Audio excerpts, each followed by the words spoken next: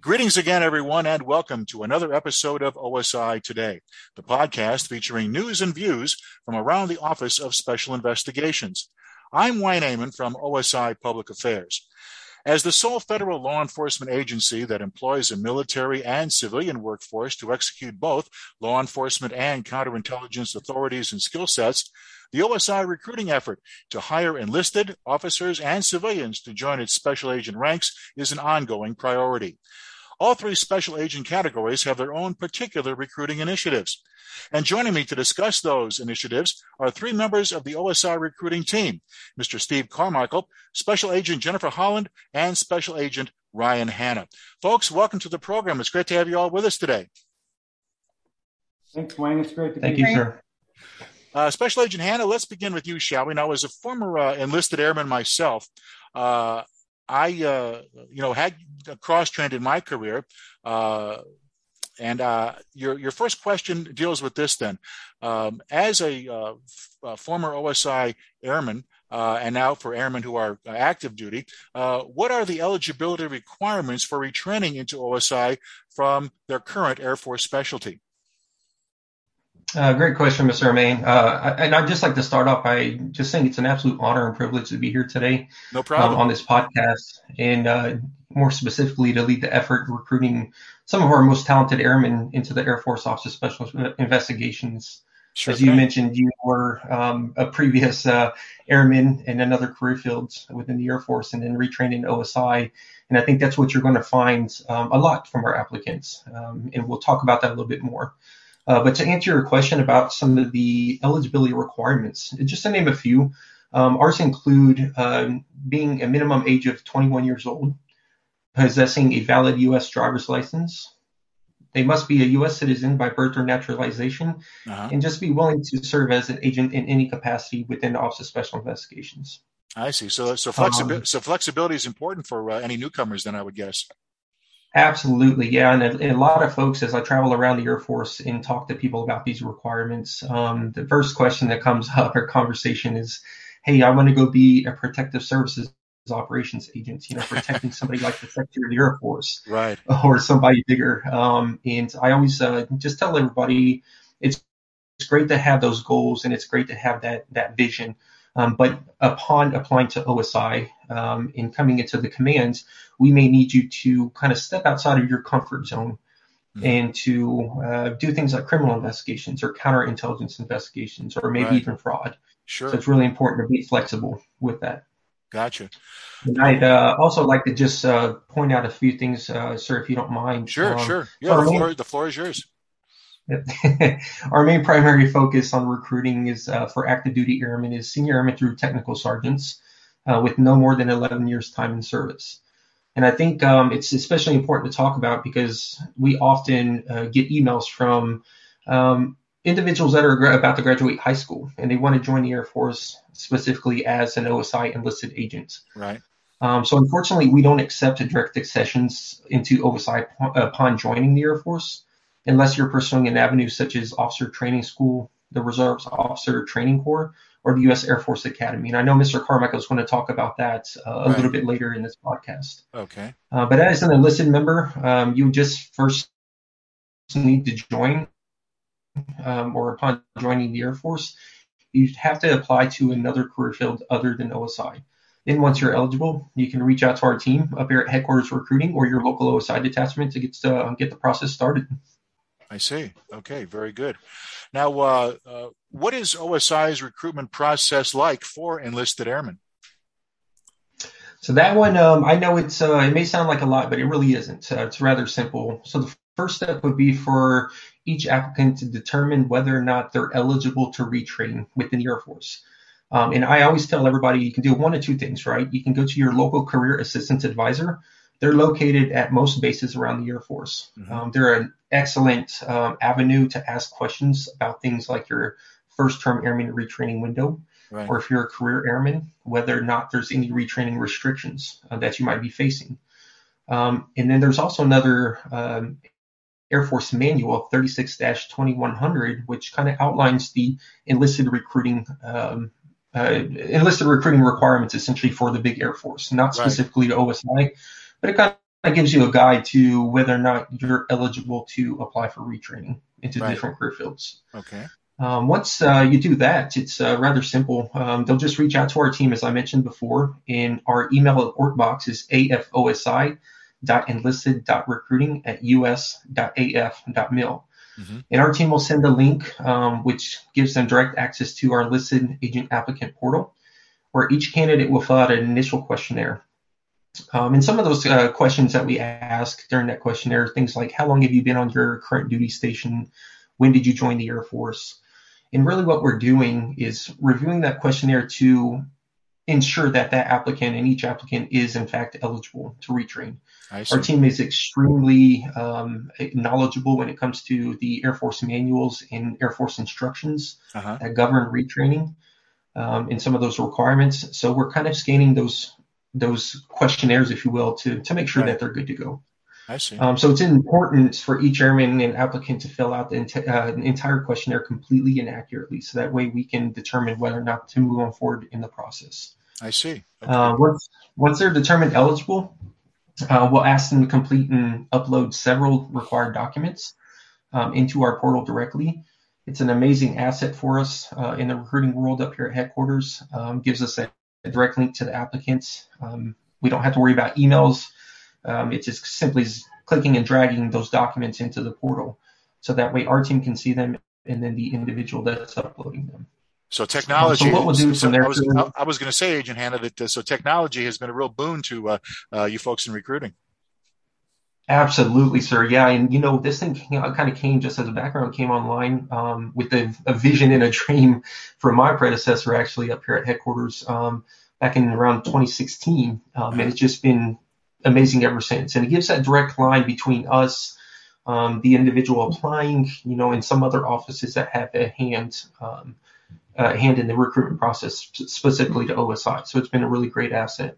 I see. So kind of going back, once the member uploads those provided documents or those required documents, and we review them, we're looking for one of two things, right? We're going to further determine eligibility for retraining, and then we're going to start to look into suitability, right? Are there any suitability concerns such as finances, past,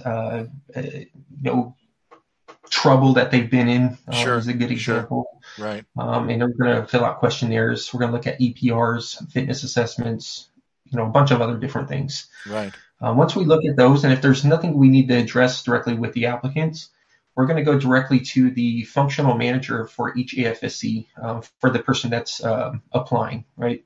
Mm-hmm. And we're going to ask for what we call a conditional release.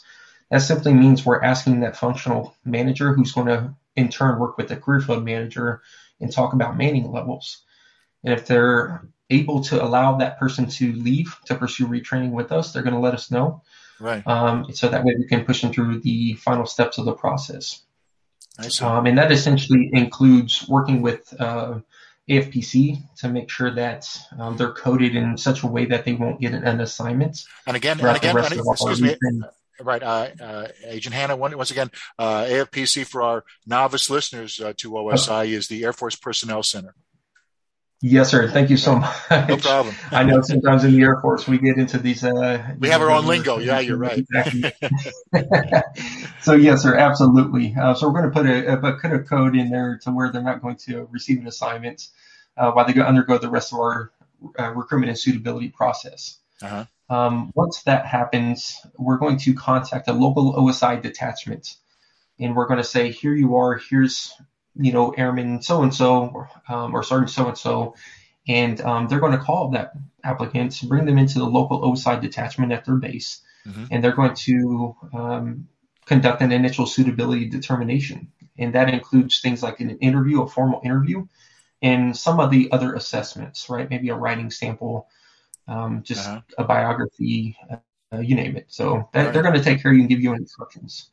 Right. If that is favorable and the local OSI detachment wants to pursue that applicant's process further, they're going to notify our team, and we're going to allow them to pursue a full suitability investigation. I see. Once that is done, the applicant is going to have one final interview in the local OSI detachment. Right. Typically with the local OSI detachment commander Right.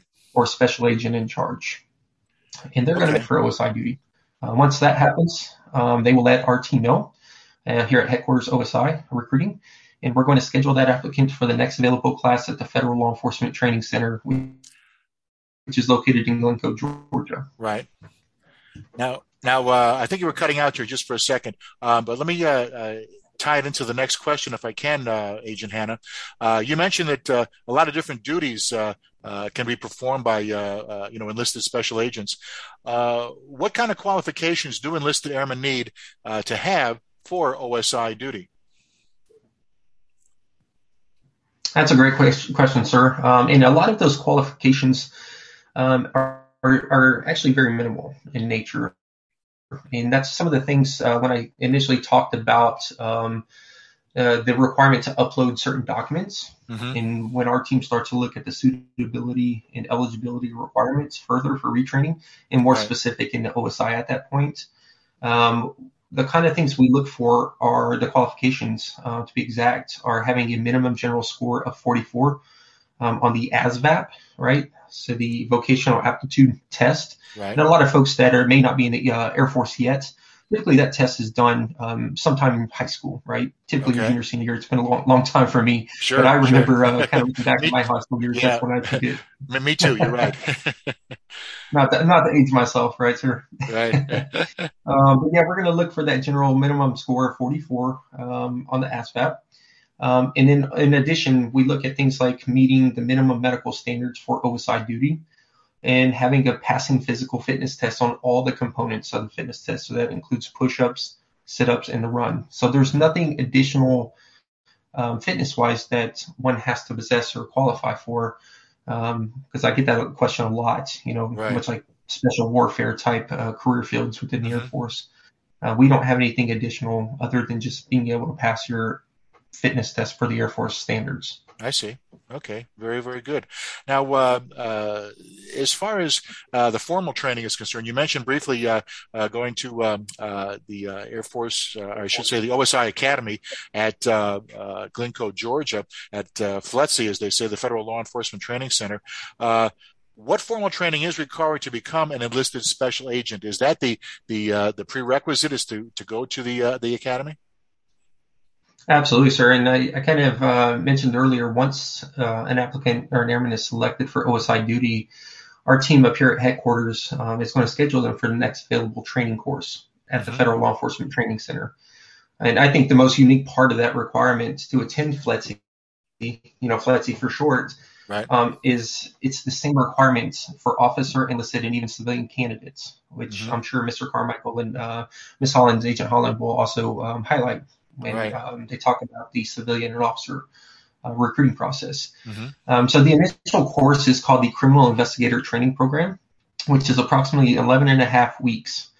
Once they graduate from that course, they will immediately begin the Basic Special Investigations course, which lasts approximately 6 weeks long. In the initial course, the Criminal Investigative Training Program, they learn how to become a federal criminal investigator versus during the basic special investigations course. That's kind of when they transition to learning how to become an OSI agent for the Air Force in Air Force laws. I see. Okay.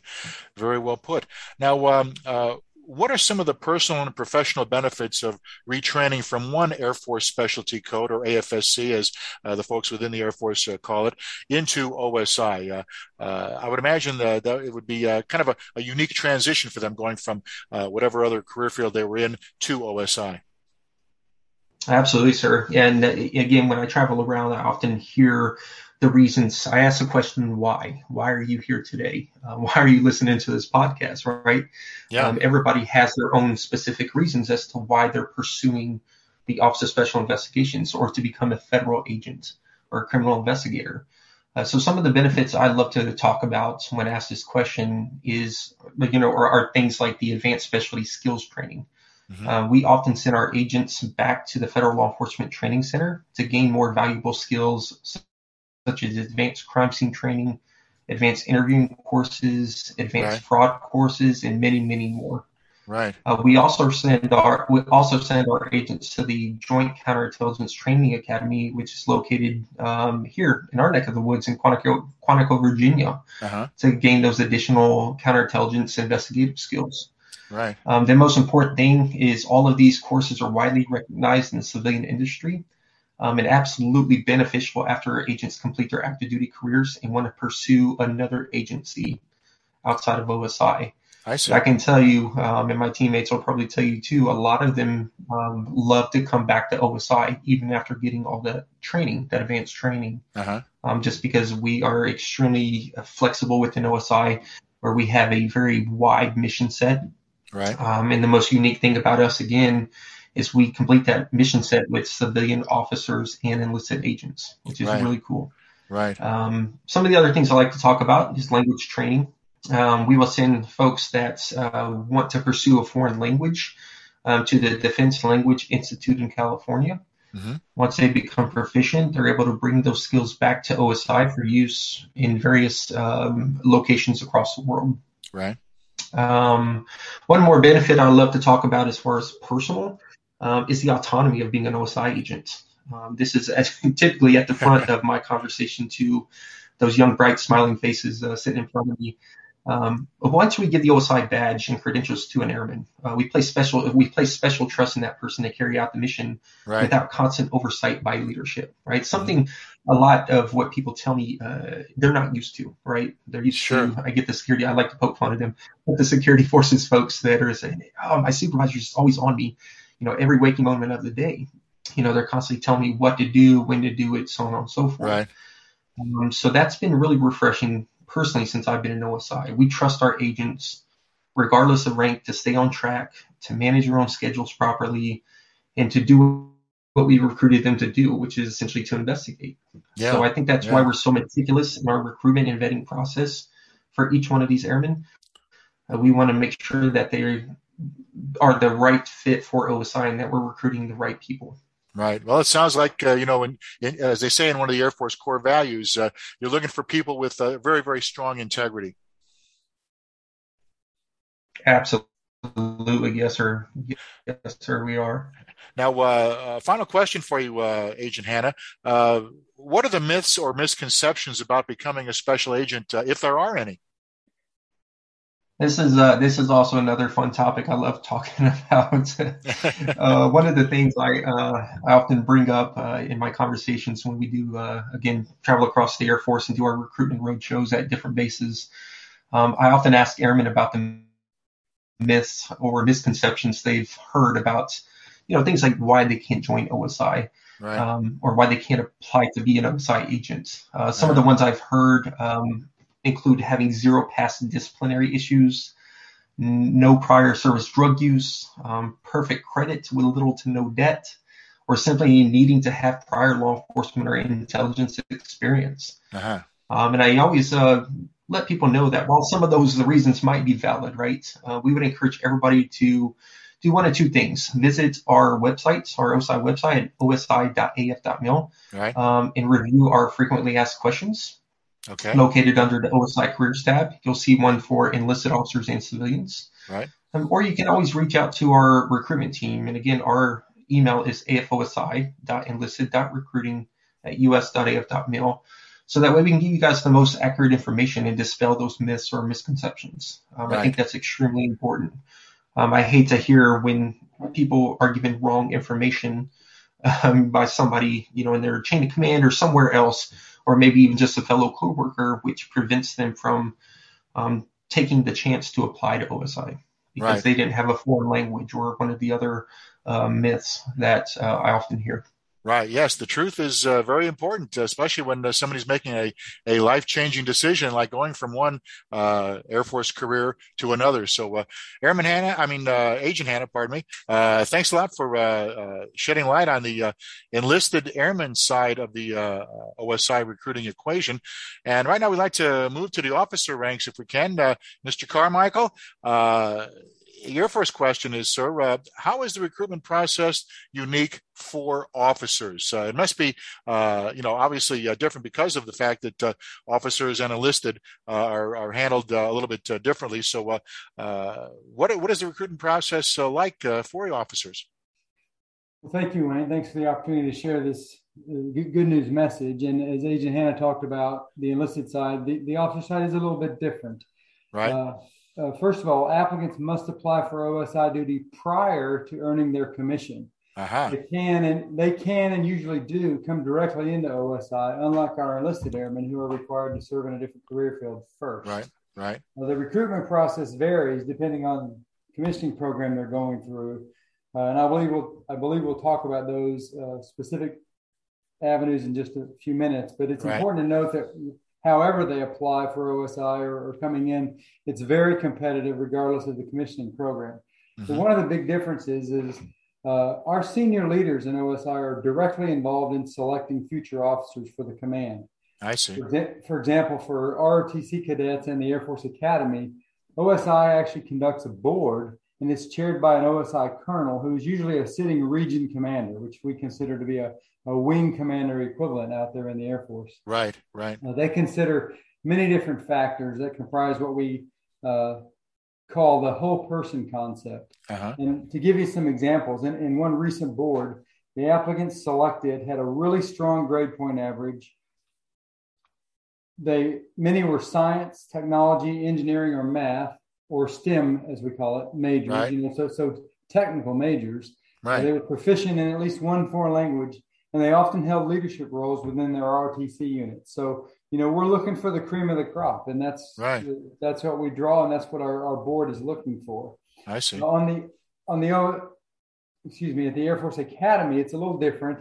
We have a detachment there at the Air Force Academy. It's Detachment 439, and they actually manage the selection process for the Air Force Academy cadets, and they spread the word through the Academy venues, if you will, to share the word. But if anyone's at the Academy and interested in knowing more about becoming an OSI agent, they can contact the DET there at the Academy and talk to an agent about the process there. But it's all handled right there on the Air Force Academy campus. I see. Okay. Now, it sounds like one-stop shopping for the cadets there at the Academy. Now, what are the accession sources that OSI draws from, Mr. Carmical, to fortify its officer corps? Well, fortunately for us, we draw from all three of the major accession sources, and those include the Air Force ROTC program, the Air Force Academy, and Officer Training School, or OTS as we call it. Mm-hmm. We get the largest number of our officers from the ROTC, and then the Academy, and then OTS in that order. Up at the Pentagon, the Air Force A1, or the Manpower and Personnel Directorate, if you will, they determine the number of accessions or officers we get from each commissioning source on an annual basis. So they may tell us you're going to get 15 ROTC cadets, 6 Academy cadets, and 2 from Officer Training School. They determine those numbers, and then we run the process accordingly. I see. It's important to note, though, that in fiscal year 21, we had 0 officers come from Officer Training School. Uh-huh. And we are not projected to receive any in fiscal year 22 either.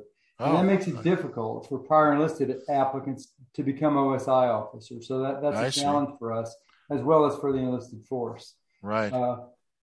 Those are the 3 main accession sources, but we also receive officers from the Air Force who were eliminated from their initial skills training. And usually that's long-term training, like pilots or someone that might have had a medical issue that prevented them from their other schooling. Sure. We'll get an occasional officer from there as well. Uh-huh. And that process is managed at the Air Force Personnel Center. And our officer agent that's assigned there is very involved in that selection process. And he keeps his finger on the pulse so that we make sure we get our shot, our opportunity, if you will, to get some of those high quality officers as well. I see. Okay, very good.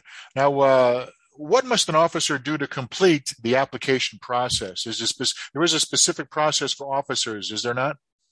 There are actually multiple processes, Wayne, again, as I alluded to earlier, depending on the commissioning source. But I'll go through each of them. This one might be a little bit lengthy, but I'll try to be as brief as I can. Okay. For the Air Force ROTC cadets, they'll be provided instructions from the officer assignments team at the Air Force Personnel Center through Air Force ROTC headquarters at Maxwell. And they'll give them the instructions on how to complete their application. That's usually done in the summer before their senior year, Right. As the Air Force is going to decide what Cadet Smith or Cadet Jones is going to do with their life for the first 4 or 5 years. They can apply through that process and be considered by the board I referred to earlier. Right. It's also very similar for the Air Force Academy. Again, that's managed by the OSI detachment at the Academy. But that's all handled right there on campus at the Academy. And they are also considered for OSI duty early in their senior year. So about this time of year, probably each year, that board takes place. I see. Go ahead. I'm sorry.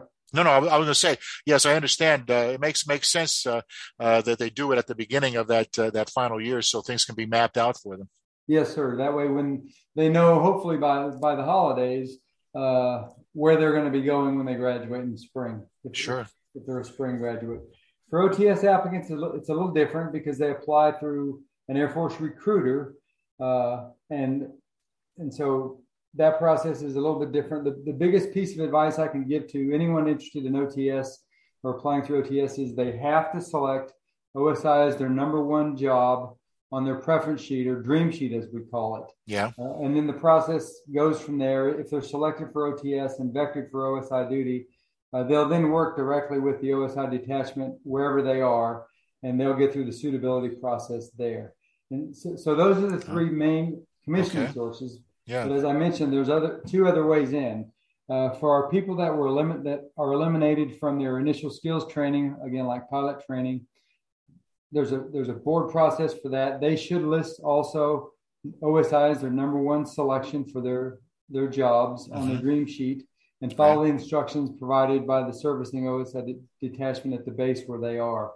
Okay. And then finally, and I think you're going to cover this or ask me to cover this more in a few minutes, but the last category is what we call cross-flow applicants. Yep. These are people that come from another career field. Right. And I'll go into that process more in a minute, but they have to obtain release from their current assignment team at AFPC and their career field manager at the Pentagon, and then contact the officer assignments person for OSI at the Air Force Personnel Center. And again, we'll cover that more in just a minute, I believe. Yes, as a matter of fact, that's a perfect segue into the next question about how does the retraining or cross-flow, as you mentioned, from another Air Force specialty work for the officer ranks? Okay. And as a career personnel guy, let me just throw out there, there's not a retraining program per se for officers like there is for the enlisted. Enlisted airmen have a direct opportunity to apply for retraining. That's not the case with officers. I see. We do refer to it as a cross-flow, where they come from one Air Force specialty to another. But there is a process for it. It's just not quite as formal. But I'll walk through that real quickly. Sure. OSI does consider officers to come from other career fields on a case-by-case basis at any point during their first 6 years of commission time. But the officer has some work to do to make that happen. The first step is they have to obtain release from their current career field. And that's done through the Air Force Personnel Center and ultimately up to their career field manager at the Pentagon. So that's the first step. The second step is that they then work, if they're released, they then work with the OSI assignments team at the Air Force Personnel Center and my office to complete an initial suitability screening process to determine if they're eligible or a good fit for OSI. And that's not the in-depth suitability investigation. That's kind of an initial interview, skills assessment interview, if you will, with the local detachment. If those two steps go well and they make it through those, then the assignments team at the Air Force Personnel Center will forward a package for an exception to policy up to the Pentagon, that manpower and personnel folks, if you will, for approval. And they're the final decision. They're going to decide whether or not they can afford to let Captain Smith or Captain Jones cross-flow from another career field into OSI. And that's largely based on the manning numbers in the Air Force. They're not going to let people go from a career field that's short of people into one that's overmanned, if you will. So yeah. it's not always something that any of us control. It's based on the bigger picture for the Air Force. Sure. Makes perfect sense. I was going to mention now, what qualifications must an officer have to be eligible for OSI duty? Well, Wayne, the basic qualifications are very much like the basic eligibility requirements for the enlisted. They don't have the ASVAB issue, and they don't have the retraining window issue, but just some real quick basic qualifications are they should begin OSI duty no later than their 6th year of commissioned service. Okay. So, if you're kind of on the clock, if you will. Once you pass that 6-year point, it becomes impractical for the officer and for the Air Force for that to happen. So in the first 6 years. The other thing I want to highlight is that most competitive applicants have performed well in their career, be it academically or in their job, in the Air Force job. For example, I mentioned in the ROTC or in the accessions, we typically draw people and select people that have high grade point average because that's a great performance indicator. Right. But we also look for people who have demonstrated superior leadership qualities, whether that be in their commissioning source, at ROTC or the academy, or even in a previous Air Force career field. We want people that have been solid performers, good performers. Right. And then the other thing, not a requirement, but very highly desired, is that OSI is always looking for people with foreign language capabilities and tech and cyber experience. Those are areas where we have a great need, and it's constant because we're competing with civilian industry to keep people. And we're always looking for officers with those skills. Again, not mandatory, but very highly desired. Right. Well, in these ever-changing times, Mr. Carmical, it's obvious that high-tech people are certainly in demand. There's no doubt about that. My final question for you in the officer segment here, sir, is what training requirements must an officer meet to become a special agent with OSI? Well, just like Agent Hanna covered, they have to go to those 2 courses, the Criminal Investigator Training Program, which is the federal course at the Federal Law Enforcement Training Center. And it's interesting to note that that's the same course that about 90 other federal agencies send their people to. It's the same exact course NCIS goes to and many other federal agencies that have criminal investigators. So it's very valuable training. After they finish that, then they go to the OSI course, which, as Agent Hanna said, is about 6 weeks long. And that's where they learn the OSI or the Air Force way of doing criminal investigations. So all of our new agents go to that same training. And that's an interesting dynamic because most Air Force tech schools don't have that. They usually have officer training and enlisted training. But if you go down to FLETC, where our folks train, you may have a table of 3 people, and in the middle is a staff sergeant. On his or her left is a lieutenant, and on his or her right is a civilian. And that's pretty unusual in the Air Force training world. So it is, yes. It's a unique opportunity, but it's also the way that our agents perform work every day in a detachment. Yeah, and that also showcases the diversity and inclusion that that OSI, the OSI family has. Very well put, Mr. Carmical. Now I'd like to shift to the civilian sector, if I may, with Ms. Jennifer Holland, Special Agent Holland. First off, welcome aboard again, ma'am. Now, since OSI hires new civilian agents from external sources, what are the different avenues that are employed to fill those vacancies? Sure. Thanks, Wayne. Thanks for having me. I'm so happy to be here to talk about recruiting today. Yeah, great to have you aboard. So, OSI hires civilian agents from a number of different sources, and I'm going to kind of talk through a couple of them. Sure. Just because, we get so many questions. There's different avenues, and there's, it gets confusing for a lot of people because we also have the active duty side. So from external we hire people from external sources when we have vacancies to fill. And so we post that vacancy for everyone to see on USA Jobs and on our OSI external website. Right. So the different kinds of vacancies that we'll post, the first one you'll see is our intern program. So it's called the Premier College Intern Program. It's PSIT for short. So we team up with the Air Force Personnel Center to offer a 10 to 12 week internship to about 5 or 6 applicants a year. These are full-time paid internships at the GS5 level. During that summer between your junior and senior year. So people need to apply at the beginning of their junior year. That vacancy announcement is open now, and it closes on 18 October. Mm-hmm. And here's the real secret, is that these positions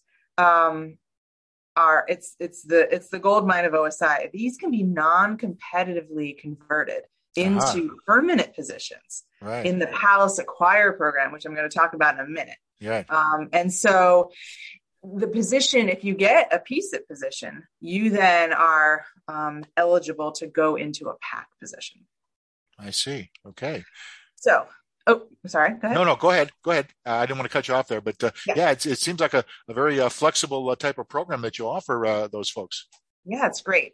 So the Palace Acquire program is the other program we use. And so OSI, again, teams up with the Air Force Personnel Center, and we hire recent college grads into OSI. So it's an entry-level program. And we target recent college grads, but really anyone can apply. So we hire approximately 10 people from this program a year. It's very competitive.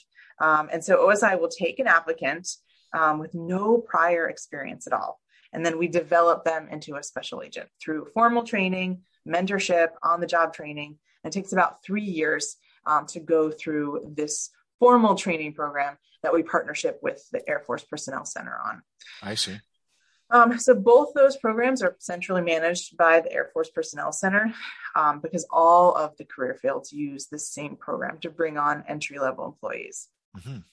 So the last area, the last avenue we have for bringing on entry level is developmentals. We call it our developmental program. Uh-huh. And so OSI runs this program. So sometimes we look through our vacancies to see what is appropriate for our entry level folks. And then we will hire people directly into OSI as entry level agents. Unfortunately, we just do this less regularly than we do the other programs. So we'll see them less often. I see. Okay. Very, very interesting. What I'd like to do now is kind of switch back to you, Mr. Carmical, because you alluded to this next question basically early on in the podcast. And the question is this: one of the strengths of the OSI selection process is the fact that experienced agents pick agents themselves. So how does that application selection process work when recruiting civilians? Thank you, Wayne. I really appreciate the chance to explain this because I think this is one of the greatest strengths of our program, of our processes, if you will. When civilians apply for agent positions with OSI, our HR specialists are the first people to see those applications. And what they do is basically assess the individual's paperwork, their resume, if you will, and the other documents they submit to see if they meet the basic qualifications. Mm-hmm. For those applicants who are qualified, their resumes then move forward in the selection process. And that's when we form our first panel of experienced agents. These are agents like Agent Holland, who's been doing the job for a long, long time. Right. And they assess the resumes, every single one of them, to see what skills, experience, and training the applicant has. This is not one of those situations where we have a computer that does searches for keywords. We have people like Agent Holland and her peers that look at every single resume. They know what OSI values, and they're making the assessment if this person brings to the fight what we're looking for. Right. And while that panel is evaluating those resumes, we do have that HR team that's looking for more objective things that are easier to evaluate, like educational level. You know, do they have a master's? Mm-hmm. Do they have a PhD? Or do they have a bachelor's degree? Right. They're looking for education specialty. What was their academic major? Is it something we value in OSI? And then they're looking for other things like special certifications. Are they cyber qualified? Are they polygraph qualified? Those sorts of things. And then another factor they evaluate is what the applicant says about their foreign language skills. Do they speak foreign languages at a proficiency level that we value enough to give extra credit for? So those are the things that our HR specialists look at. When those two processes are finished, because they're going simultaneously, we then add those scores together to create a single score, and that's going to determine which applicants move forward to the interview. For those that are selected for an interview, we then form yet another panel of experienced agents, again, like Agent Holland and some of her peers. Right. Who will sit down with applicants sometimes in person, sometimes over Zoom or other mechanisms like that, and ask a series of questions that are related to their experience. In addition to the interview, they also take a couple of tests that are administered by OSI's team of psychologists. So again, that's two situations where we have agents with vast experience assessing or evaluating what an applicant brings to OSI. I see. The key point here is we do have those experienced agents doing that. And I think this is important to note that that's why that's so important. We believe it's the best, they have the best perspective to determine who should be OSI agents, not an HR professional like myself, who thinks I know what it means, but Ms. Holland and Agent Hanna, people like that, they can look at that resume, understand what those skills really mean, and then translate that into practical skills that we can use in OSI. Right. Very well said. Yes, and I totally understand that having special agents like Ms. Holland around and her peers, as you said, you can really bank on their experience as special agents to really make sure that the people that are brought in are the cream of the crop, as you mentioned. I'd like to switch back to you now, Agent Holland, as we continue with our civilian sector here. What are the particular education requirements that civilians must have to join OSI, or are there any? Sure. Yeah. So for entry-level positions, applicants generally require a bachelor's degree with a minimum grade point average of 2.95. So that's firm requirement for the PALIS Acquire program. Developmental applicants may qualify with specialized experience, but most applicants have a bachelor's degree or higher. For our GS-13 positions, and I may have skipped this earlier, but we do hire on journeymen. So people with prior criminal investigative experience, we can hire on at the journeyman level. So they qualify based on their experience. Right. So we do value education in our selection process.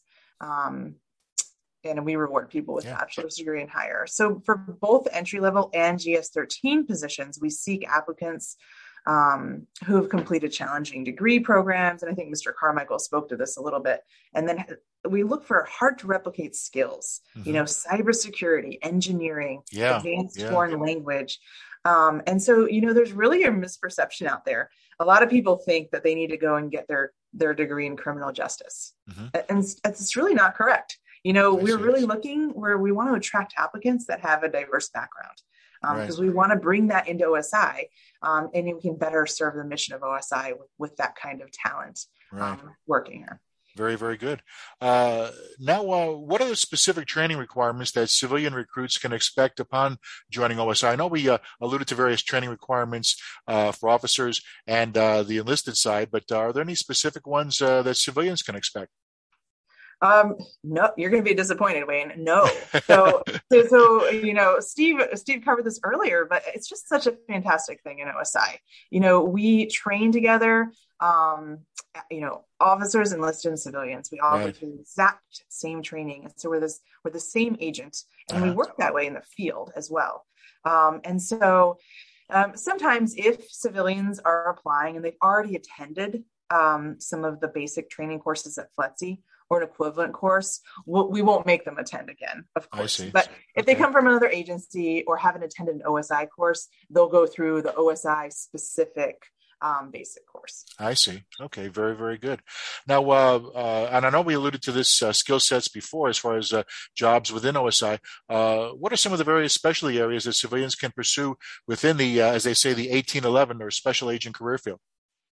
Sure. Yeah. I mean, Wayne, this is one of my favorite things about OSI. I'll tell you, we have such a broad mission that you can come into OSI and you can spend your entire career here doing something different every couple of years. We have so many different specialties. And I know you've talked about this on other podcasts and things, but there's nothing that civilian agents can't do. So once you come into OSI, you can go into a specialty. You can look into forensics. We have polygraph, we have cyber forensics, cyber pursuit, we have fraud, we have violent crimes, counterintelligence, counter espionage. I mean, you can keep going on and on. We have the protective service mission. We have such amazing missions all over the world, and you could decide one day, I want to join OSI because I love the fraud mission. Right. And then something happens right along the way, and you're halfway through your career, and you're like, you know what?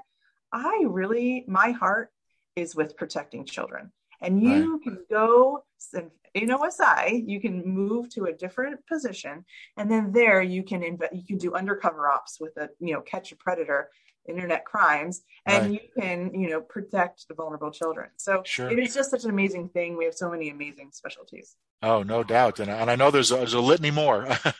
I've seen the list. It is pretty amazing. Ms. Holland, how are civilians matched to positions and locations in their assignment process? Is it very involved? Yes. Oh, yes. And so we get this question a lot because I think, people think we're just throwing things at a dartboard, right?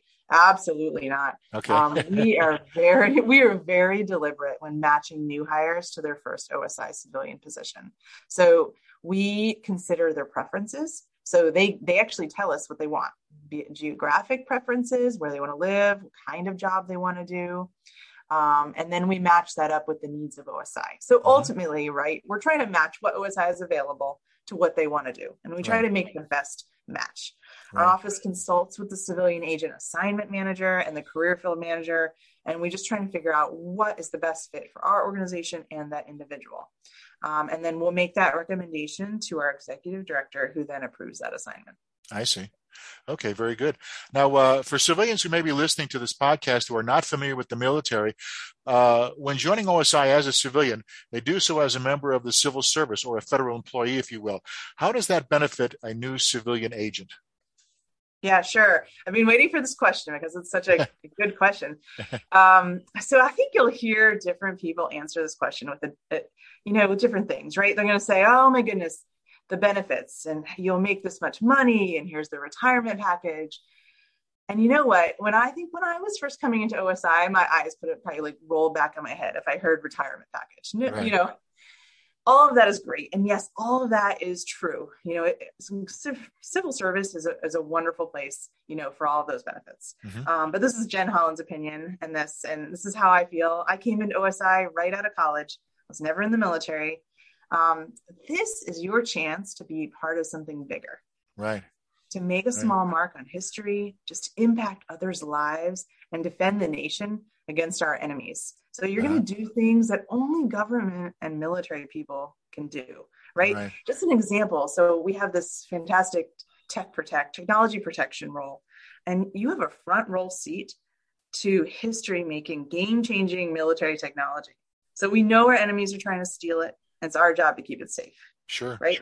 So you can't do that anywhere else. This is the only place. Yeah. And so it's just, there's so many things that we're doing that only you can do if you're working for the government.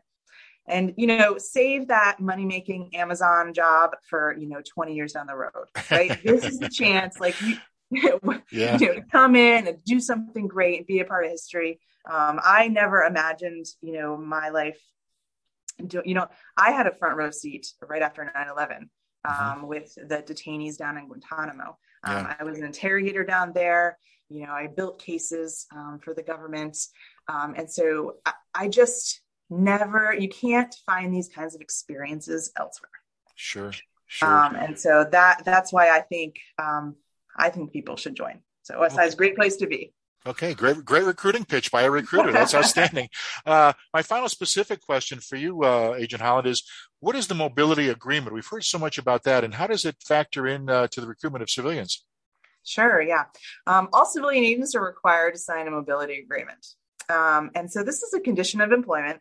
It just means that you as an applicant are willing to accept assignments anywhere in the United States or overseas. Locations. Applicants should understand that your initial assignment and throughout your career, we may assign you to different locations worldwide based on the needs of the organization. So we might have a job for you at another location, but I don't want this to sound ominous because it's actually a great opportunity. Right. OSI is a worldwide organization. Yes, it is. And Yeah. we have jobs all over. We have them at embassy in Egypt, in London, and Japan. And so it's just a fantastic opportunity to see the world and be a part of a bigger mission. Yeah. And so it's actually a good thing in OSI for these mobility agreements. Yeah, very, very good. Yeah, if you enjoy traveling, OSI is definitely one of the must-join organizations, if you will. Finally, is there anything else that any of you would like to add? I think Ms. Holland and Agent Hanna, you have a couple of things you wanted to leave us with. Yeah, I'll go first, and I'll pass it to Agent Hanna. So just last thoughts from me. So I've been an agent for over 19 years now. And I just can't think of another place I'd rather be. I already talked to the breadth of the mission. I love how many things you can do within one organization. You don't get tired, right? There's something different to do every day. Right. And you kind of justify yourself, like, why am I going to work every day?